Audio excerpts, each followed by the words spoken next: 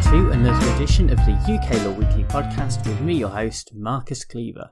And this week we're going to be looking at the case of Belhaj and DPP. And the citation for this case is 2018 UKSC 33.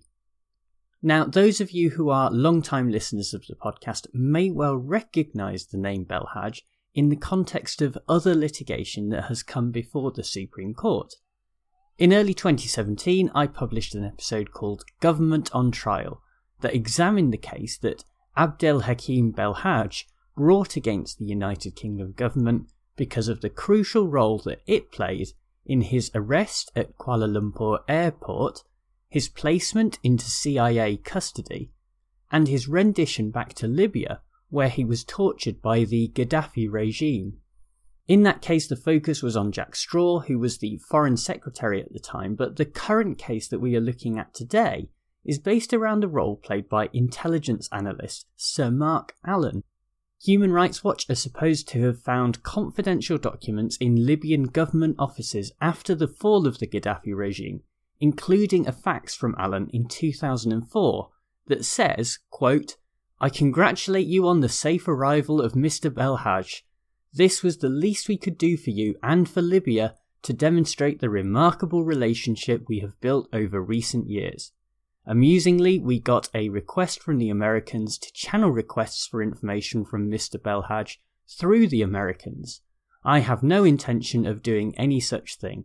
The intelligence about Mr. Belhaj was British. I feel I have the right to deal with you direct on this." End quote. The Metropolitan Police investigated this matter and produced a dossier that was over 28,000 pages long.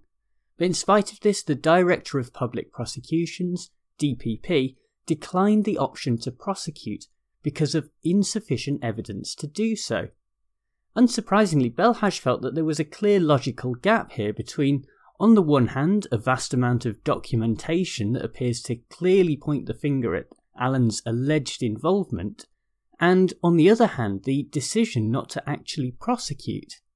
The Crown Prosecution Service held an internal review of the decision with the aid of a senior prosecutor, but reached the same conclusion. There was a request that the potential evidence be disclosed, but that request was declined on the basis of national security and the classified nature of the documents.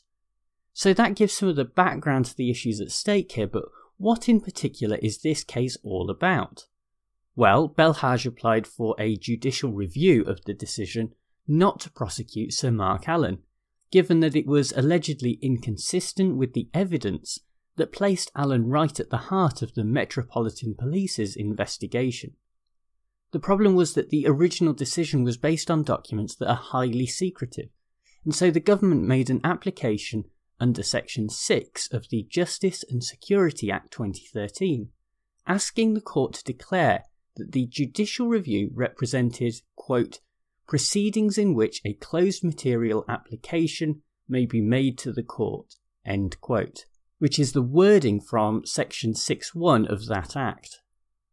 This declaration would allow the government to apply for the proceedings to be carried out using the so-called closed material procedure that, under the civil procedure rules, allows the court to sit in private without Belhaj or his legal representative present, so that the documents that impact on national security are not exposed.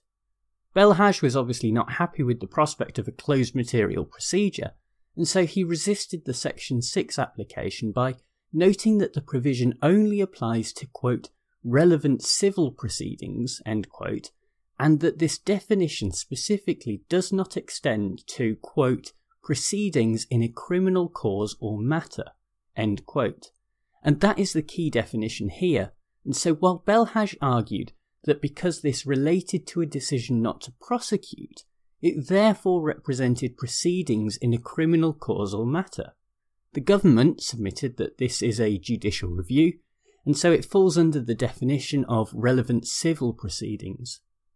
While the Divisional Court rejected Belhaj's argument and the case has since been settled, it was felt that the issue was of sufficient importance to go before the Supreme Court, which is where we pick it up. In the end, the justices only decided the case by a slim majority of 3-2, but Lady Hale, Lord Mance and Lord Sumption, who gave the lead judgment, found in favour of Mr Belhage.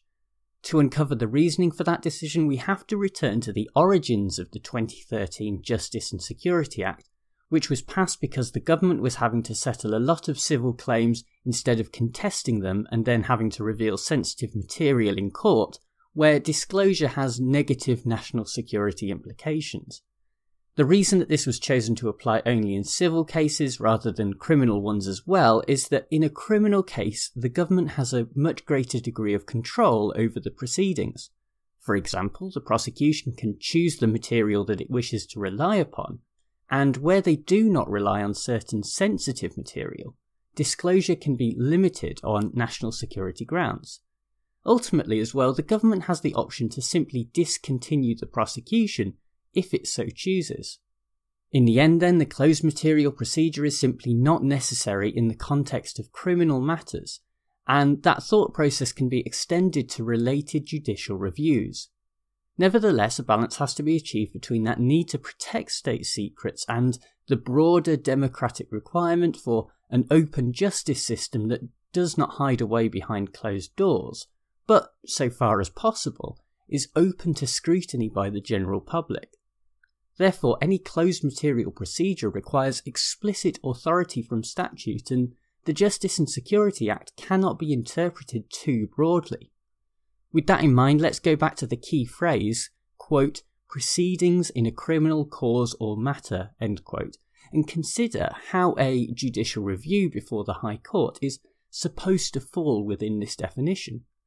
For a start, this case is a prime example of how a decision made by a public authority in the context of a criminal matter can be subject to a judicial review, which is a civil proceeding. Thus, the two are linked together and cannot be thought of as completely distinct from one another. Getting into more detail, the terms cause and matter each have a specific legal meaning that derives from the Judicature Acts, and so while a cause refers to specific proceedings that go before a court, a matter has a broader meaning that can refer to any generic legal subject, whether that is within the context of a specific case or an associated case instead. Applying this definition to the case, we can easily see that the decision by the DPP not to prosecute Sir Mark Allen was a criminal matter. The judicial review of that decision is an associated case, and therefore can also be regarded as a criminal matter for the purposes of Section 6 of the Justice and Security Act. If that had not been Parliament's intention, then the provision would only have referred to criminal causes and not also referred to criminal matters. Before we finish looking at the judgment itself, we should also briefly examine the dissenting judgments of Lords Lloyd-Jones and Wilson, who considered there to be a different purpose behind the legislation. They submitted that the aim of Section 6 of the Justice and Security Act was to ensure that the closed material procedure was not being used when a person's innocence or guilt was being decided upon. Criminal law is unique in that a guilty verdict can lead to a person being deprived of their liberty, and so there is special reason to ensure that this remains transparent. In a judicial review, those same stakes do not apply, and so the argument follows that the exception in Section 6 is not available. That more restrained interpretation was also used in respect of the key phrase criminal cause or matter, where the minority held that while a criminal cause relates to the actual proceedings that will lead to a conviction or an acquittal, a criminal matter only extends to other related applications that are directly associated with criminal proceedings, such as applications for bail or extradition, etc. In other words, the judicial review is an almost completely separate case entirely, and cannot be seen to be falling within the same exception under Section 6 that has a much more limited scope. When it comes to analysing this type of case, we have to be careful not to immediately jump on our suspicions that the secret services are probably acting in a rather dubious manner and that the courts are there to step in and find against the government as a form of punishment. It is the job of the courts to apply the law in each case, and that is more important than the particular interests of either party. Of course, there are constitutional principles at play here, especially in a case like this where the openness of the justice system in the UK potentially stands in opposition to certain interests of national security. This makes it very hard, if not impossible, to simply apply statute law in a vacuum. Nevertheless, the logical argument put forward by the majority does make some significant leaps in its reasoning that raises questions about their reading of the Justice and Security Act. We know that the exclusion of cases that are clearly criminal in nature was at least partially down to the greater flexibility the government has to withhold sensitive documents in that context. But that same flexibility is less assured in judicial reviews, where the option to simply withdraw a prosecution does not exist. Indeed, the whole point of this case is that a prosecution wasn't brought in the first place. Even the definitions applied are probably a little too broad, as while the justices mostly agreed on what constitutes a criminal cause, the idea that a criminal matter is almost anything to do with a criminal case whatsoever is difficult to justify, especially in an area where Parliament had to be sure to tread carefully. It is true that this is not great draftsmanship by the Parliamentary Council, and more could certainly have been done to clarify the circumstances in which a closed material procedure could and could not be used. But that is no reason to exploit the loose language for all it is worth. The minority were just much closer to the mark in applying the law in a more strict sense, but it is not impossible that the majority knew this and were either more sympathetic to the case being made out by Belhaj, or, more likely, were sceptical of the government's excessive use of the closed material procedure to avoid confronting legitimate cases made out against it. This brings us to the more political side of the case and the questionable activities of the Secret Service and ministers throughout this whole affair. At the start of this episode, we mentioned that the case had been settled prior to this decision of the Supreme Court being handed down, and that happened in May when, while not admitting liability, the government conceded that its actions had contributed to the harm suffered by Belhaj and his wife. This settlement by the current government was in sharp contrast to the response from ministers in the previous Labour government, as the former Foreign Secretary Jack Straw maintained that he followed the correct procedure, while Tony Blair stated that he knew nothing of the affair whatsoever until after he had left office. Whether the correct procedure was followed or not, and how plausible the deniability of the former Prime Minister is, the fact remains that there is something rotten at the heart of the way that the government carried out policy and the methods used by the Secret Intelligence Service. This all happened when the government was trying to cozy up to oppressive regimes such as that of Muammar Gaddafi, and so whether Blair knew about this or not, the rendition of Belhaj was certainly helpful to the British foreign policy, albeit at the expense of torturing one man. The current Attorney General, Jeremy Wright, spoke in Parliament about the need to make reforms to the way that ministers deal with such requests, as well as the awareness that operatives have of human rights concerns. Unfortunately, this is the equivalent of sending James Bond on a half-day training course about sexual harassment in the workplace, a token gesture that will have no long-term impact. The same can be said of the forthcoming investigation of the case by the Intelligence and Security Committee, that meets in private but is still unlikely to be given the full picture by MI6. The problems in this area are institutional and will not be solved by giving agents a copy of the Geneva Convention.